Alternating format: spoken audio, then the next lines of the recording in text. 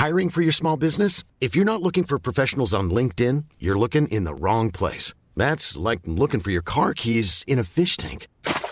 LinkedIn helps you hire professionals you can't find anywhere else, even those who aren't actively searching for a new job but might be open to the perfect role. In a given month, over 70% of LinkedIn users don't even visit other leading job sites. So start looking in the right place. With LinkedIn, you can hire professionals like a professional. Post your free job on linkedin.com/people today.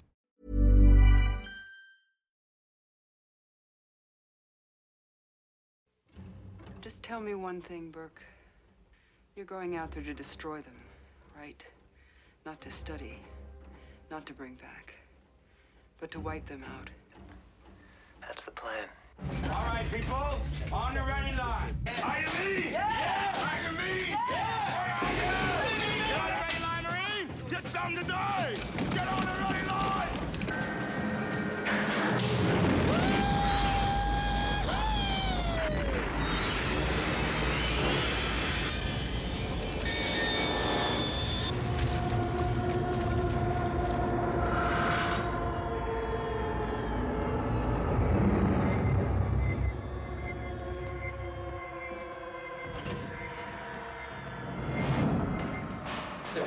Get your light up here. Keep back, don't scare. Movement! Talk to me, Hudson! I got signals. I got readings in front and behind. There's nothing back here. Look, I'm telling you, there's something moving and it ain't us. Get them out of there!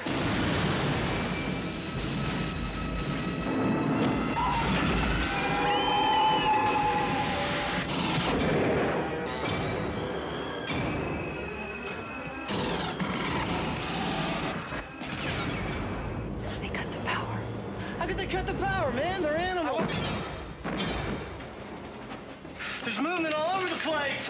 5 meters, man. 4.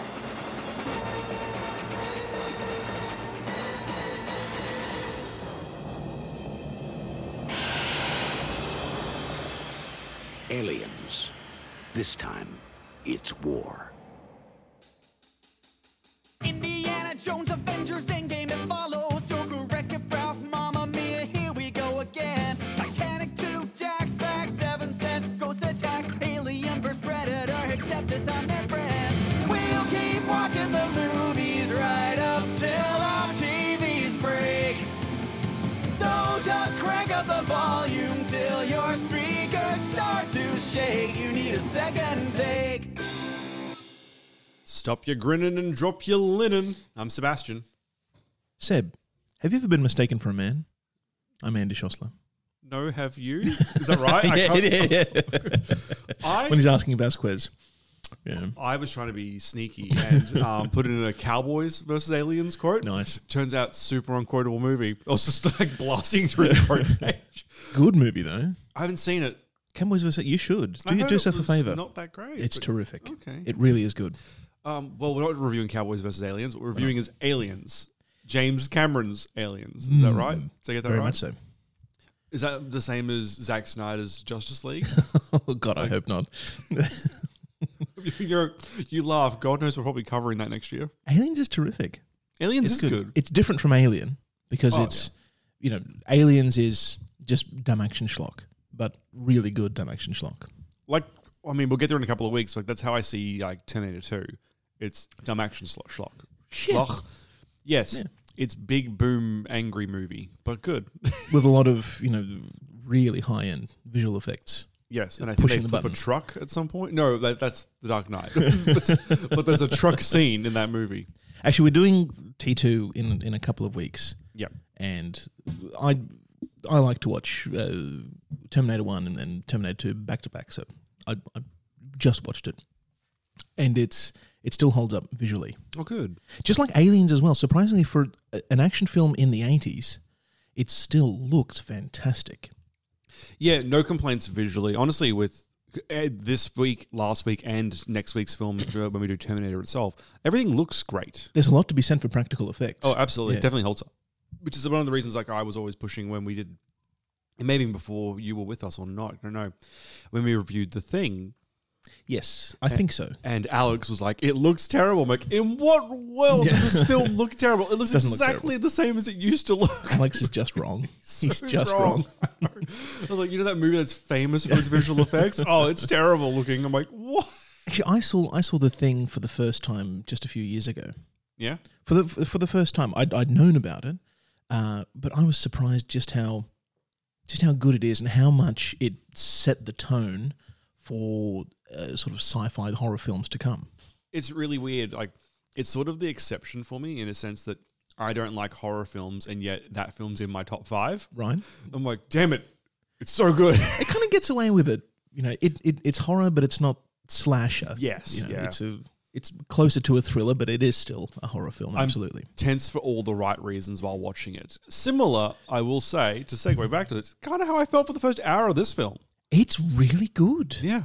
There's tension all the way through. I mean, Cameron is a master at, or at least was in the 80s for sure, of building tension. Now, I was messaging you guys, Jordan inclusive, who couldn't make it today, when doing like my watch of this actual movie, and I'd have to find the exact timestamp that I was, and unless I missed it, the first time we actually see an alien in this film, like a xenomorph, that isn't a chestburster, I will say, because there is a daydream sort of scene with the chestburster. Yeah.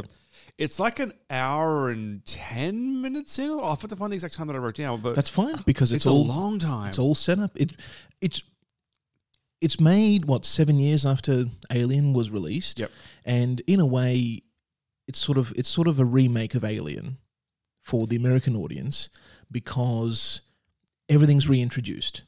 Yeah. There's continuity in the story for sure, but a lot of time is spent reintroducing the alien and why they're a threat and why they are, which actually works kind of well because they're not completely explained in Alien. True. And it's not done in a boring way in Aliens. Yeah, absolutely. I will say, by my count, hour and 13 into the film. Before we see a xenomorph? Before we see a xenomorph. And then we see 1,000 of them. Exactly. Somehow, even with that stat, we see more than we've ever seen. But I was surprised because, obviously, knowing where it's all going and you see, what's happening because you see, the eggs and, like I said, there is the chestburster.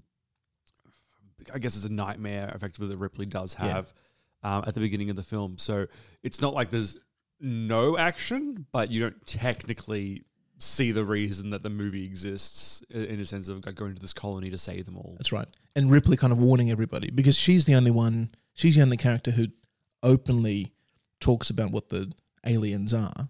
Yep. The company, Weyland Yutani. I want to say Wayland Smithers. Yep. They know, but even they're a bit hush-hush and they don't reveal everything to their operatives. So there's a lot of sneakiness and double thing. Ripley's the only one who knows about them essentially in the film. And she's kind of holding the audience's hand, and explaining things along the way, but not in a way that's condescending. Do you like the fact that in both Alien and Aliens, the true villain is corporate greed? Because I forgot that's so funny. Because the only reason any of these people are ever put in the situation that they're in is the fact that Weyland Yutani is like, yeah, money. See, you can make money off these aliens. It's an interesting how. Yeah. We're gonna. It's an interesting way of getting the villain to get their comeuppance and keeping the aliens alive for sequels as well. Yep. Because it was Ash, the android in the first one, who was acting on company orders to get back the sample. He's a robot. He couldn't have helped it. Yeah. And then in this one, it's like, I didn't even know the guy's role, but he's effectively like the PR guy for... Paul Reiser. Paul Reiser, the PR guy. Yeah. The evil man. Yeah. And his whole thing is... sneaky bastard. He needs to help science by getting an alien or something. I don't know. Well, because they're going to weaponize it, and it's going to be better. Yeah. I prefer... And had it not been, this sneaky way of doing it, they might have gotten away with it too. You joke. I've watched so much Scooby-Doo lately. Legitimately, warming up for our Scooby-Doo Halloween duology that we're doing, I've watched 2 seasons of Scooby-Doo Mysteries Incorporated. Did you catch the Supernatural Scooby-Doo episode? Oh, I did, yes. Yeah. It's good. It is good. It really is good. But I've been watching the Scooby-Doo Mystery Inc., and it's a 2-season show with a full story arc, actual character growth, episode to episode. Things change because something happens in one episode, which means it's not there in the next episode. So Okay. it's actually like a proper, not an episodic reset the tape. You know, there is Monster of the Week as the episode structure. Right. It's great. And I can't wait to talk about it in a few weeks. We get to Scooby-Doo, and I've done 52 episodes of research for this one show. I think you'll be carrying those shows. I've never done more research for anything, but I've done it for this. And it's great. And I will say it's also like $6 a season on YouTube, and there's only 2 seasons. Okay. Which is why I stacked up on it, because I'm like, oh, great. That's all right. Usually they're charging like $3 an episode. Well, there was a huge episode price, but you just buy the per season. It was, really cheap. And it's also the first season or series that, what's his name? The guy from Scream, Matthew Lillard. Oh, yes. It was his first actual animated role as Shaggy in that show. How about that? So there you go. But that's trivia for 5 weeks from now. I can't wait. So Aliens, though. Good film. I mean, we'll get into that proper when we get to the actual breakdown, but consistently good film. Consistency is the right word because it carries an 8.3 on IMDb. Alien carries an 8.4. Okay. So very consistent there. Super high on Rotten Tomatoes, though. 97% critical, 94% audience. Okay, geez, that's good. It's weird. Like you think between Alien and Aliens, because they both are... They're different films. Yeah, and the fact that their scores are so tight is lucky in a sense, because you've got one that's, here are your horror fans, go here, it's suspense, it's drama, or whatever. And then you've got this film, and it's like, it's got guns and, shooting and explosions and stuff. And you suspect there's very different markets for those. And yet, everyone likes them, which is good. There's a lot of suspense in Alien just because it's, introducing this new creature. We don't know anything about it. We don't even know that much about it by the end of it because it's just, the whole film is just a chase of Ripley and the other crew being picked off one by this thing. We still don't know anything about it. And in Aliens, we find out a little bit more, I guess, just that they nest and that they sort of, are a little bit clever in how they go about hunting people. And she had no idea about the nesting part, too. No, because she's going into it, nearly blind as well. All she knows is her experience with the one, and that's all they know that they're dealing with. Also, to be fair, the Nostromo in the ship in the first film had a very weird design. Like, I don't think you could tell if that alien did nest there because that ship had a really organic look to it. Sure. Not as much as the Space Jockeys, whatever their big ship was called. But and as we established, the alien, the xenomorph, eats metal. That's how its blood is acidic. Did we establish that? I don't know. We were just speculating. Actually going to say... It makes sense, though. It's weird that this planet didn't have xenomorphs on it because we never... the xenomorphs obviously can exist without eating. I feel like there should just be a lot of xenomorphs around the entire time. We don't know that they exist without eating. We just never see them eating, Seb. But they You grow. can't assume that they don't... You can't assume that they don't eat. I feel like with all these prequels and sequels and all these things that they do, we would have had one scene. Thank God there's no George Lucas prequel, explaining just how the aliens, the xenomorphs, prepare their meals. I just want to know which spices they use and how long they cook their beef for. I just want to know if roasting they with eat. xenomorph. Because they kill people, but they don't really eat them either. No, they don't eat humans. Fine. But how do they grow? Because they eat metal. Okay. Why not? I mean, there's a lot of reasons why not. They're alien. Why not? There's probably a lot of calories in a piece of metal, I would assume. Right. All right. Iron is very energy dense. Oh, there you go. So they're just being efficient. Trivia? Is there anything specifically you wanted to go through? Just 1 or 2,000 things. Yeah, there's a big one. There's so much. I just loaded up the page on IMDb and was like, oh, that's a tiny scroll bar. Good films attract a lot of trivia. And to be fair, there's usually a lot of, references and things like that. I try and pick out the things that are specific to the film, but I would just pick out anything. You would, Seb. Yeah. That's why we can't rely on you. It's true. I'm untrustworthy. Budget of 19 million. So double-ish. 19? Yes. 19, yep, cool. Double-ish, Alien budget. And it took in 131 million. So compared to Alien, I think it's just slightly more. Yeah, Alien took in 108. So worth the money, I guess. Yeah. Taking in nearly 7 times Yeah, I think it's 6 times. just It's, a minor success, yeah. ever so slightly. One of the last shoots during production was the introduction of the Marines, and Cameron saved that for the last to really highlight the camaraderie between everybody since they'd been working with each other for months. I like a sneaky director. Yeah, and it pays off. I think I remember reading once they did the same sort of thing with Edge of Tomorrow, where it was one of the last shots because everybody's sort of getting on and jabbing at each other. That's another good film. It's a terrific film. I really like that one. We should do that in honor of James Cameron. No, he had nothing to do with it. Tom Cruise retrospective. Actually, have Cruise and Cameron ever worked together? I don't think they have. I'll have a peek while you're going through your stuff. so. I'll see what his There's a lot of Cameron is a stickler for details, which I really like, especially in films where you've got a counter or some sort of time limit. He keeps the counter going in real time. So when you see 15 minutes counting down, 8 seconds counting down, it's an actual 8 minutes as you're watching it. There's none of this trickery of it actually lasts, 2 minutes while he's flipping between shots. No, if it's 8 seconds on screen, 8 seconds later, you get the payoff in real time. Bill Paxton improvised most of his one-liners. Yeah. Like Game Over Man, Stop Your Grin and Drop Your Linen, great line. A lot of his other ones. In fact, he apologised frequently to Carrie Henn, who played the little girl, Newt, whenever he had lines where there was swearing in it, because he didn't want to be swearing in front of the little girl. But fortunately, she didn't really understand most of the words anyway. She kind of, that's okay, I don't really get it. Okay, I have your answer to your James Cameron, Tom Cruise question. And it's no. It was an almost. James Cameron and Tom Cruise almost shot a film on the International Space Station. Because, of course, if you're going to pair up two people that would want to do exactly that, it's 100% James Cameron and Tom Cruise. Like, they would be the ones like, yep, we're going to space. Really? Not Ron Howard? James Cameron, his whole thing is like, I'm going to build technology, I'm going to build submarines and do this and that. Like, he's really pushing, like, I'm going to go... But James Cameron doesn't care about space. But Ron Howard, what is the deep... Ron Howard, Tom Hanks, they care about space, which is why we had Apollo 13. Oh, I meant more like from a logistical standpoint. I can see James Cameron being like, yes, it's time. But he wouldn't actually go onto the... That's what it said, they were looking at. I know, but it didn't actually happen. This is a 2-year-old story as well. It's actually more fresh than I thought it would be. It feels like some sort of bullshit you'd read in the 90s.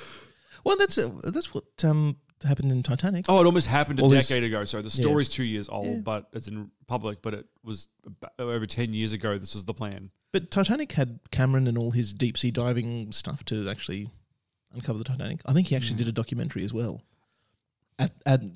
concurrent with the film, exploring the Titanic or something like that, where it was his submarine and him going down. Because he loves that shit. He does, but not space. Here's the quote. This is from James Cameron. I actually talked to Cruise about doing a film in space about 15 years ago. I had contact with the Russians in 2000 to go to the International Space Station and shoot a high-end 3D documentary there. And I thought, shit, man, we should just make it a feature. I said, Tom, you and I will get 2 seats on the Soyuz, but somebody's got to train us as engineers. Tom said, no problem. I'll train as an engineer. He would too. He's mad. That's fucking great. I wish this happened. Funnily enough, Tom Cruise is scheduled to be making a film based on SpaceX. Well, it says that doesn't surprise me. It says an untitled SpaceX project. So I mean, like that could literally be anything. But get some of that Musk money. Yeah, that's what you want. And I'm just seeing the sequel to bloody Edge of Tomorrow though listed. I'm just waiting for it, guys. A sequel? Yeah, just called... Oh no, you can't do Groundhog Day 2. No. You know how no Edge of Tomorrow was in some places called Live, Die, Repeat? Yeah. Well, the sequel... I think that's the tagline. Yes. On Edge of Tomorrow, Live, Die, Repeat was definitely the tagline. So but in some places it was the title. So what would you call the sequel, is my question. God. Here we go again. Why bother? It's actually better than this. Live, Die, Repeat. And repeat. Ugh. What is it? Linse, lather, and repeat? Always repeat. But everyone's rumoured it. Like, it's super early days. Even Tom Cruise hasn't, like, firmed on it yet. Yeah. But Aliens. Don't do it. Do it. No, whoever's listening, pass on the message. Don't do Edge of Tomorrow 2. Don't do it. Can you just do another very similar film for me that has aliens and days resetting and mech suits? That's all I want. That's perfect. No, do something original. Take all the time that you're putting into scripting and trying to work out a way to make it work and just think of something original. Speaking of which, are they still doing that Akira film? Oh, who cares? I kind of care. No. James Cameron was dealing largely with the same British crew that was on Alien when he was doing Aliens at Pinewood Studios. They were all fiercely loyal to Scott and just refused to play ball with Cameron, thinking that he was this upstart American who didn't know anything. At the time, they hadn't seen The Terminator. It hadn't been released in the UK yet. So he organised, as a bit of an olive branch, a bit of a team building thing, a special screening of The Terminator and invited the whole crew along. It went largely ignored and hardly anybody showed up. That's a big fuck you to Cameron. Imagine being the director and like you effectively you're hiring all these people. Yep, he had no loyalty in his crew at all. In fact, there's I was reading a story later on that he revealed he said to the crew at the end of shooting that the one thing that kept him going through the whole production is that one day he would get to leave Pinewood Studios and never come back, but you fuckers all have to stay here. Aw. I mean, that's a nice sentiment. That's how I feel. That's how I feel like every weekend, like every Friday afternoon when work finishes. It's gorgeous. It's very nice. There weren't any surviving models or sets of the Nostromo shuttle, the Narcissus. Okay. For whatever reason, it didn't survive. So when they recreated it for Aliens, they had to do it. The set designers had to watch Alien and build it off everything that was on Alien, because there was absolutely nothing that survived. That actually reminds me back when we were doing the Blade Runner sequel. There was actually a very similar situation where it was like... nobody saves props and things. Maybe little things, but big sets and things. Why would you ever save those? It was because there was a flashback scene to the original movie, but with different actors or something, and they had to like, oh God, that goes there. That sort of goes there. Like just kind of jam it all in. I'm starting a new bingo card that every time we watch any science fiction film and any of the ships are named after some sort of Greek or Roman. Like, they always are. They always are.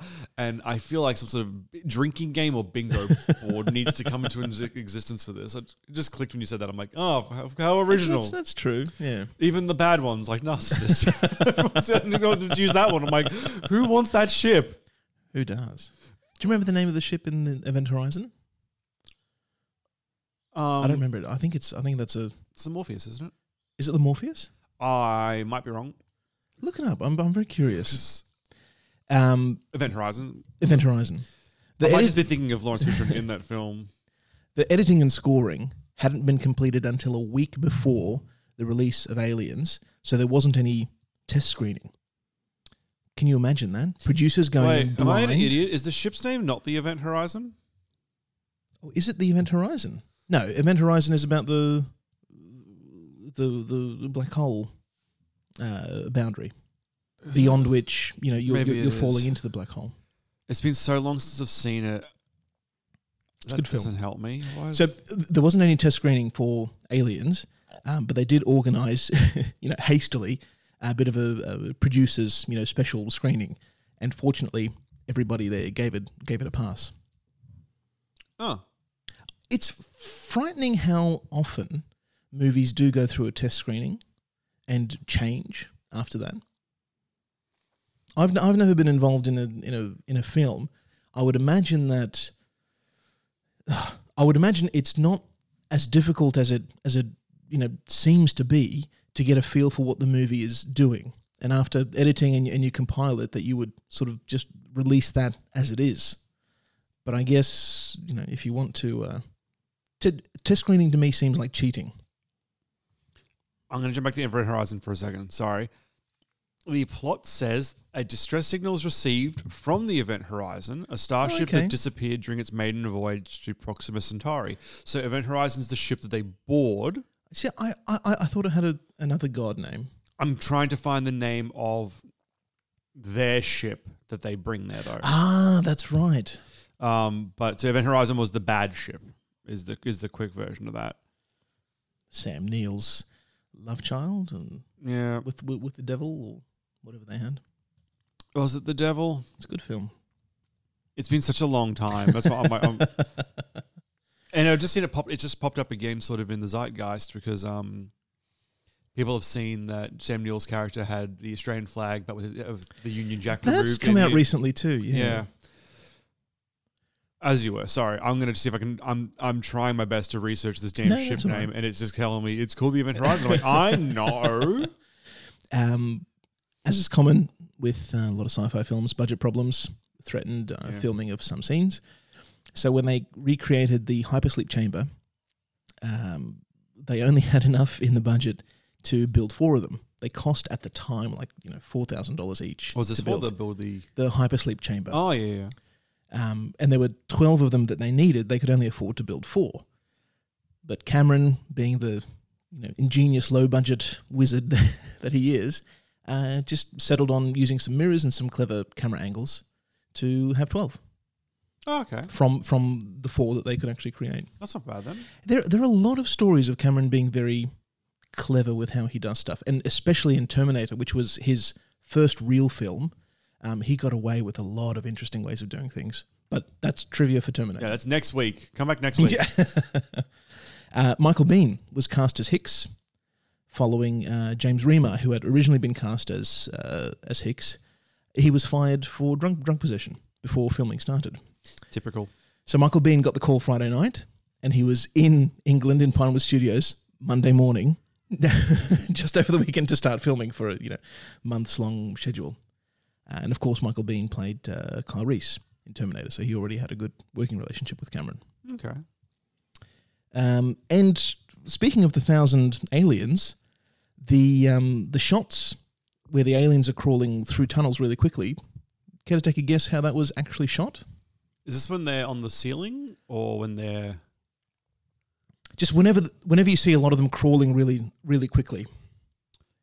I would have just said ladders, but no, obviously not. The reverse. It was shot vertically, so the camera was looking up from the ground, and all the aliens and everything were just lowered on wires. And there's just to climb. And it's brilliant. You can make them move as quickly as you like. That's good. Because I was going to say, I thought they would have just done maybe sped up the footage and gone shot down. As in, sorry, shot no, down it's not sped up. It was all filmed in real time. Well, that's horrifying. I would have loved to have worked with Cameron.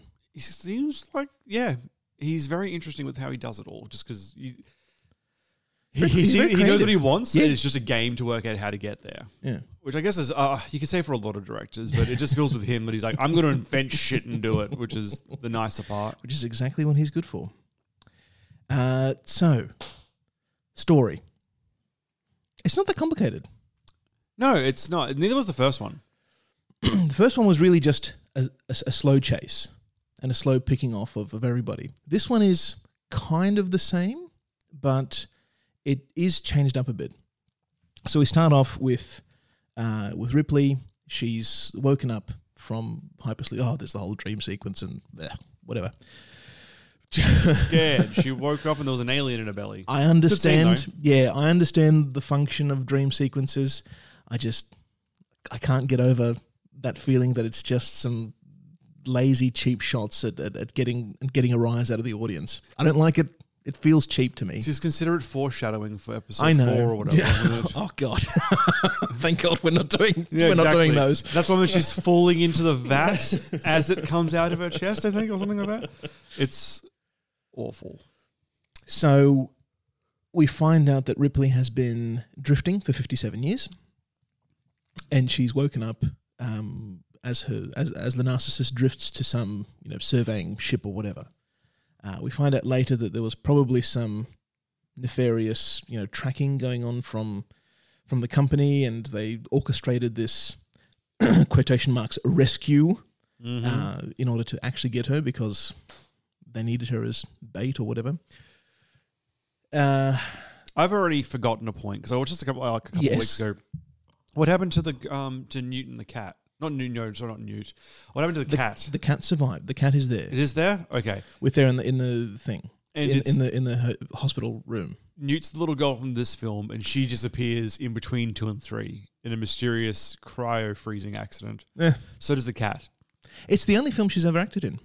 Oh. Young Carrie. She became a teacher afterwards. She did one of those Shining things where she did the one movie and never appeared again. I mean, I'm sure it was fine. Everybody was nice to her on set. But, a little Probably kid, nicer aliens. than bloody, Stanley Kubrick would have been nicer to her. Well, that's true. God, you can imagine the sort of... That's what I mean. Like, I crap probably we had would have come up with, But we get an introduction, a reintroduction to Ripley. She's pissed off. She just wants to go back to being, an officer on a ship. She wants nothing to do with the alien or whatever. So when the story comes out that there's been a signal loss or whatever, communications have broken from a colony where the Nostromo crashed, or some aliens or whatever. No, they were investigating it. In Alien, they were investigating that planet. Yeah. Or investigating the ship that crashed there or whatever. And since they've set up a colony there, but they've lost contact with it now, so they want to go off and explore. And Ripley says, "I'm out. I'm not interested in going along." And Paul Reiser is there kind of going, "Well, you'll get paid a shit ton of money if you do, and I'll make it difficult for you to start up your career again if you don't. So have a think about that. Take your time. Enjoy the coffee." It wasn't even so much like focusing on all the money you will make. It was just saying like, well, you've been dishonorably discharged or whatever. Yeah, essentially, handcuffing her and saying, "Come along, or your life is over." And she says, "All right, I'll do it, but promise me we're not getting involved. We're not going to a search party. I'm just tagging along. I'm not going to set foot in this thing. I never want to see an alien again. I'm just an advisor. That's it. That's my role." That's probably it. Yeah. That's what he says back to her. That's probably it. Like, it's probably fine. Probably, with about 40 asterisks of company jargon. Yeah, but in the event that whatever. Yeah, you'll actually have to, or whatever. Listen, you'll probably be fine. Now, can you just hold this bag of salt for me? I'm just doing this other thing here right now. So then we're introduced to the Marines.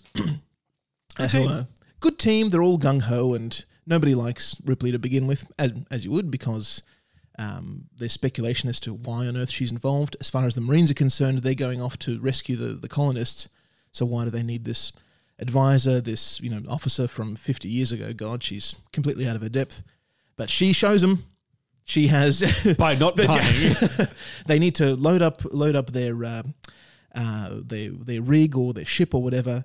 But it's been so hastily organised that they don't have the proper people involved. And it turns out Ripley has the qualifications to use this, heavy loader thing.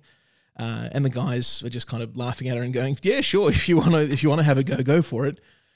And she shows them up. Chekhov's heavy loader to machine, right, as well. And it's a nice little scene where she's having to prove herself, and she's doesn't like that she's not trusted, but she understands that she has to prove herself. And they're very dismissive of her to begin with, but when she shows that she can actually use the stuff, and she kind of turns around and goes, "So where do you want it? Which level or whatever, which floor?" And it's a nice moment where the guys who were just giving her shit before realize, yeah, she's actually competent. They give a little smirk over there, and she's in. That's a brilliant scene. You don't have to involve this, feminist equality.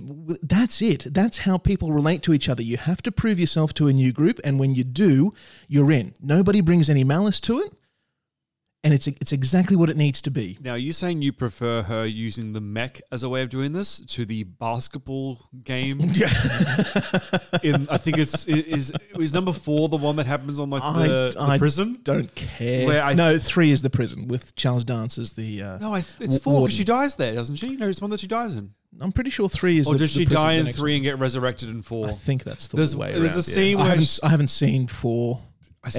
I might be remembering wrong. Is there not a scene in that movie where she's does a back turned, no look, throws a basketball into the hoop? I swear, something like that. Yeah. I have to find it.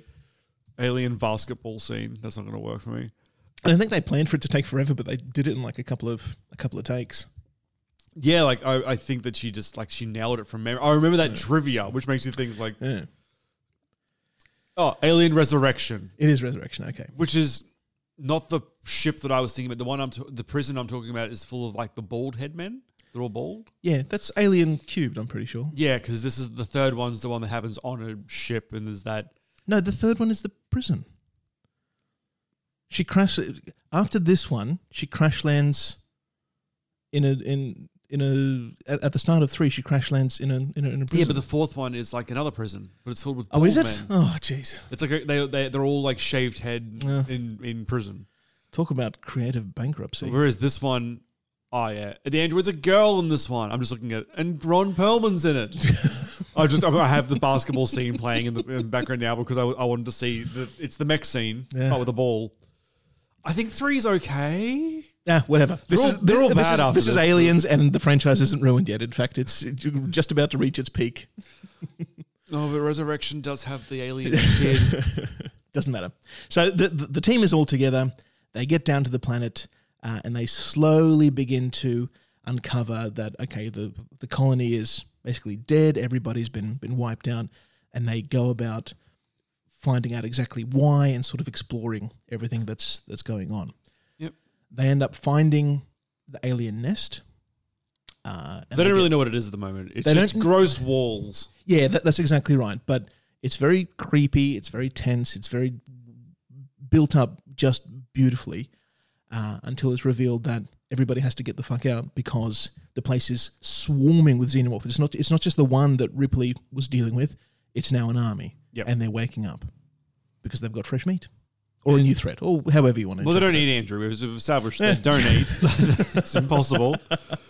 How would you eat if you've got another mouth in your throat? They'd have to eat the small mouth, right? Is the small mouth used for... Is that an actual esophagus connection? Well, I'm just thinking, like, imagine you had a mouth inside your mouth, and like the way theirs is like it's like a pipe almost. If you ate with your big mouth, you go to swallow, it's just going to hit the pipe that's down your throat. You'd have to eat through the small mouth, I'd say. Maybe that's the way you do it. You know, if you don't think of the big mouth as a mouth, but rather, you know, like pincers that just happen to be attached to your head. It's like a beetle. Yeah. It's got like the pincers or the mandibles or whatever. Yeah. It's an exoskeleton. It's an exoskeleton. The actual xenomorph is quite small. it's just speaking of mech suits, it's just like Men in Black. With the little alien in the thing and the whole shit. I know it's adorable. Aquilians are great. Yeah. Why do I know that name? Oh, I've forgotten so much about like accounting. But and after that, once they find the xenomorphs, that's when the film, you know, it's an hour in, it's about halfway through. That's when the film turns into a big chase, a big long chase, and brilliantly done, very tense. It has, when I was watching it, it had exactly the feel of Terminator. That it hit the right beats. It accelerated. It slowed down a little bit before it accelerated again in a new action thing. You know, perfectly timed. Well, literally, it's like I said, by my count, an hour and 13 in is when the xenomorph, the first one, is revealed. Yeah. Not even when it attacks, just when we see an actual xenomorph. Yeah. And the film has just over 1 hour to go from that moment. So the last hour of this film, stark difference to the first. The first is slow, plodding. Not slow as bad. It's just building up tension. And then it's just an hour of screaming, which is good. It works really well for this film. And a few things go right for them. A lot goes wrong for them. Along the way, we sort of get more and more information that Paul Reiser is actually, you know, contrary to his word that they're just going there to find out what happened. No, he has orders to bring back a specimen, and he's trying to get a live one back. He ends up orchestrating a situation where Newt and Ripley are alone together, and he's going to, you know, have a xenomorph, you know, face hug themselves and implant itself into one of them, so that when they're going back as a part of the rescue, that's how they get a live specimen back through the, you know, security screening or whatever. Oh, he's so it's all so he's doing it all on the dirty, and then 5 minutes after that, he's dead at the hands of a xenomorph. Rightly so. I would like to talk about Lance Henriksen as yes. Bishop, my favourite. Yes, we get a nice little fake out with him. That is he really, you know, is it the androids, you know, doing the dirty again on it? But is this when he's sitting at the research lab and the guy's like, do you need any help? He's like, no. There's the creep out there, and then at the end, the fake out with him having left with the shuttle that they call back. Yep. But it's nice along the way where he's sort of being human-like when they're discussing the danger of re-establishing connection, a satellite connection with, or communications with the ship to remotely pilot a ship down. Somebody has to crawl through this, 100-meter, 200-meter long tube out into the open with the xenomorphs everywhere, and nobody wants to do it. And even Hendrickson, the bishop, the android, kind of says, well, I don't want to do it either, but I understand that I'm the only one that can, so yeah, zip me up. Oh, poor guy. Who was the because they were doing like an alphabet little game with the android names, weren't they? Because they had Ash, Bishop. I'm trying to remember the name of the third one. Because they were going like A, B, C, D, I think. Oh, were they? I thought they were. I didn't even pick up on that. Oh, I can't find her name because I think the android number 3 was a woman. Good, fine, irrelevant. Oh, Bishop's also in 3. Oh, is he really? Yeah, from memory. I suppose he does survive. Yeah, I think that he's only there for like a minute or two. Yeah. My memory is that he's like beaten to shit and she needs to turn him on to ask him a question. And then Hicks doesn't die in this one, does he? Which one's Hicks? Hicks is Michael Biehn. He's injured close to the climax, and he stays on the shuttle with Bishop when Ripley goes to rescue Newt from the nest. I think you're right. As the oh God, just as the auto destruct sequence is counting down, in order to get rid of all the xenomorphs, and Ripley finds the Queen, finds the big field of eggs. That sounds vaguely. I'm trying to remember. When now. you spell it out like that, it sounds like schlock. Yeah. Right. That all these things are happening and all building on each other, but Cameron is just a master with weaving the tapestry of tension. And it all feels very natural. It all feels very real. Now I feel like I'm remembering the wrong film. I think 3's on the Prism. This one's 2, Seb. Oh, I'm so confused. We're never going to talk about Aliens Cubed. Never. I thought...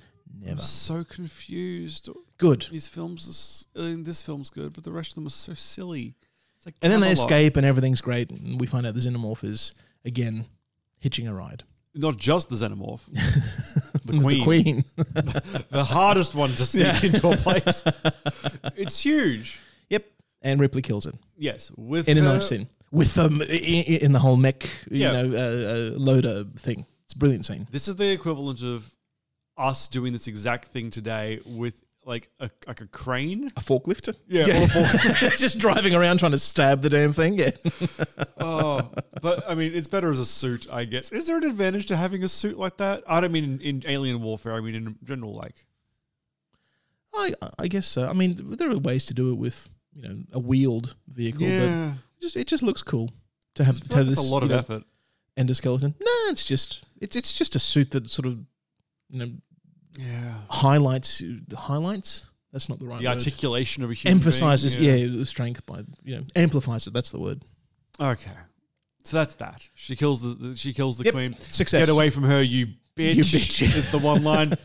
Which, as I was saying in the Alien review, so much of what you remember about the franchise is from Aliens. Yeah, because it's a more visually impactful. It's the action film of the franchise. Yep, the game over, man, game over. Like a lot of the cues definitely come from this film. This is the one that, and number 1 and 2 are the ones that really went on to inspire most of the pop culture around it. Like that Alien Isolation video game I said, it's really just focused on these sorts of things as opposed to anything from 3, 4, and onwards because they're not so good. Who cares about those? I mean, don't. Maybe we'll get to them next year if there's another pandemic. No. Don't curse us, Seb. Yeah. Did you want to get to verdicts or is there anything else you I think talk so, about? yeah. All right, I'm going to hit the button. You've heard the good, you've heard the bad, a lot of opinions, a couple facts, it's verdict time.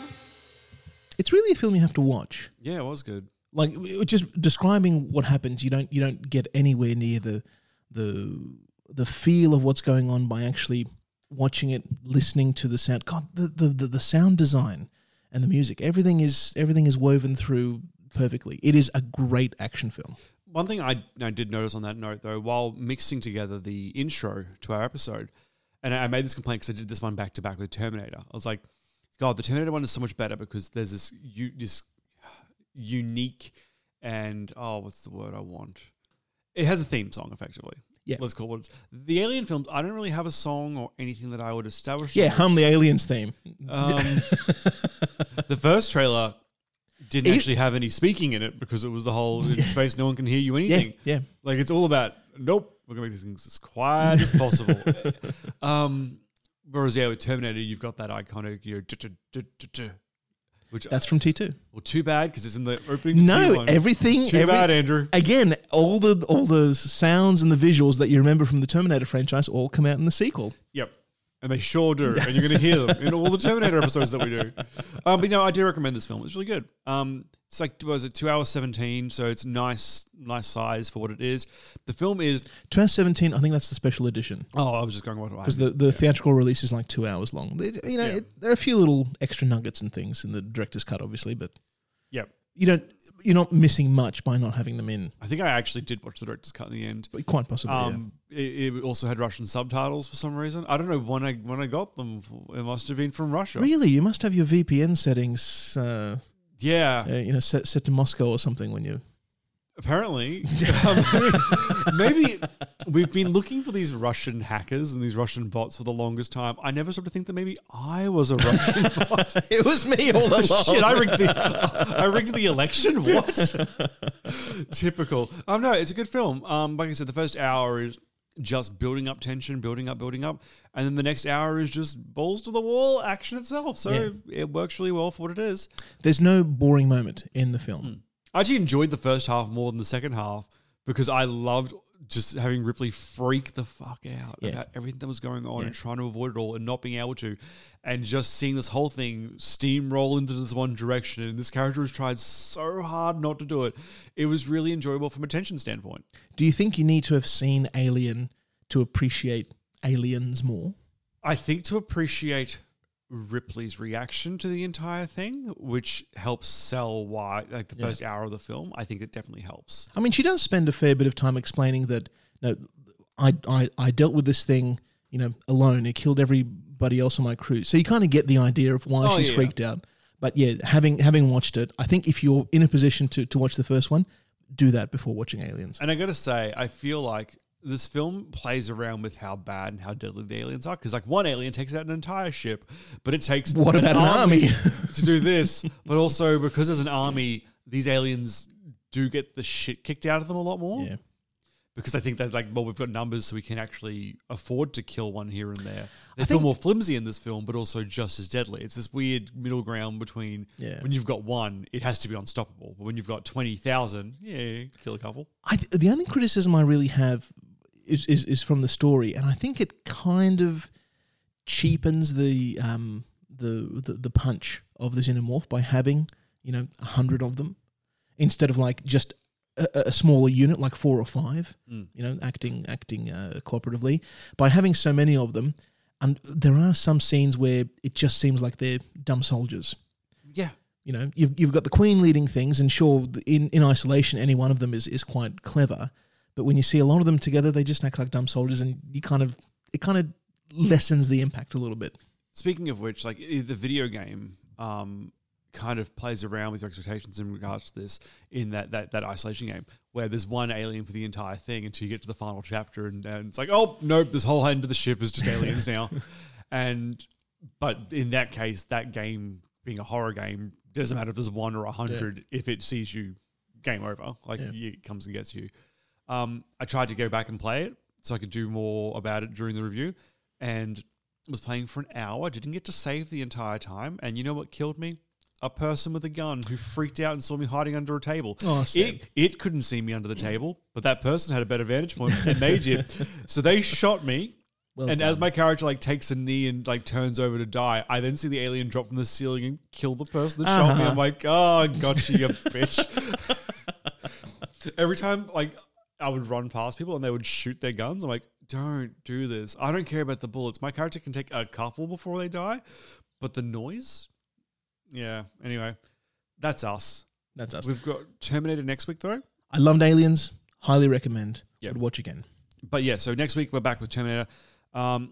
We are running a little bit tight of a schedule this week, so we won't be doing any variety hours for the next fortnight. So this week and next week for those who don't know what a fortnight is, America.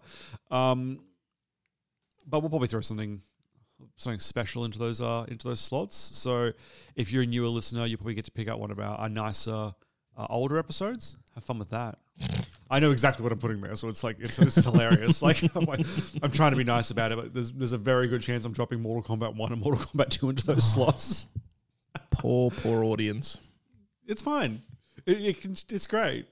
But anyway, let's get out of here. Find us on Instagram at Second Take Podcast, or if you live in the future, you can tweet us at Second Take TNC. Find us on Facebook at facebook.com/Second Take. Thank you for jumping on Jordan's one, because I was like... Second Take Media Review, I think, is the... I think it's just... Well, yeah, so that's the title, but it's just .com/Second Take for the actual URL, which is an acronym I don't know what it means. You can follow me on Twitter at @Bastion_James. Website secondtakepodcast.com. Check us an email at secondtakepodcast@gmail.com. And if you'd like to support the show, we have a Patreon, which is just patreon.com/Second Take. Now, yeah, we'll be back.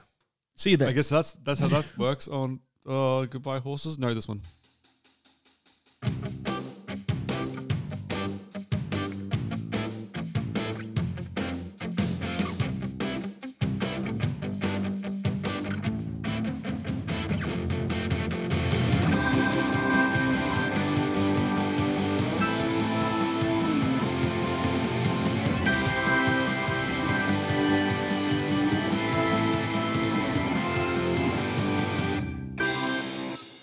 Second Take Podcast is recorded within the Moreton Bay region of Queensland, Australia, and acknowledges this region's original owners, namely the Jinnabara, Cubby Cubby, and Yugara people. Second Take Podcast respectfully acknowledges the traditional custodians of these lands, and we pay our respects to elders past, present, and emerging, for they hold the memories, the traditions, the cultures and hopes of Aboriginal and Torres Strait Islander peoples. Hey, it's Paige DeSorbo from Giggly Squad. High quality fashion without the price tag. Say hello to Quince. I'm snagging high-end essentials like cozy cashmere sweaters, sleek leather jackets, fine jewelry, and so much more. With Quince being 50 to 80% less than similar brands. And they partner with factories that prioritize safe, ethical, and responsible manufacturing. I love that. Luxury quality within reach. Go to quince.com/style to get free shipping and 365-day returns on your next order. Quince.com/style.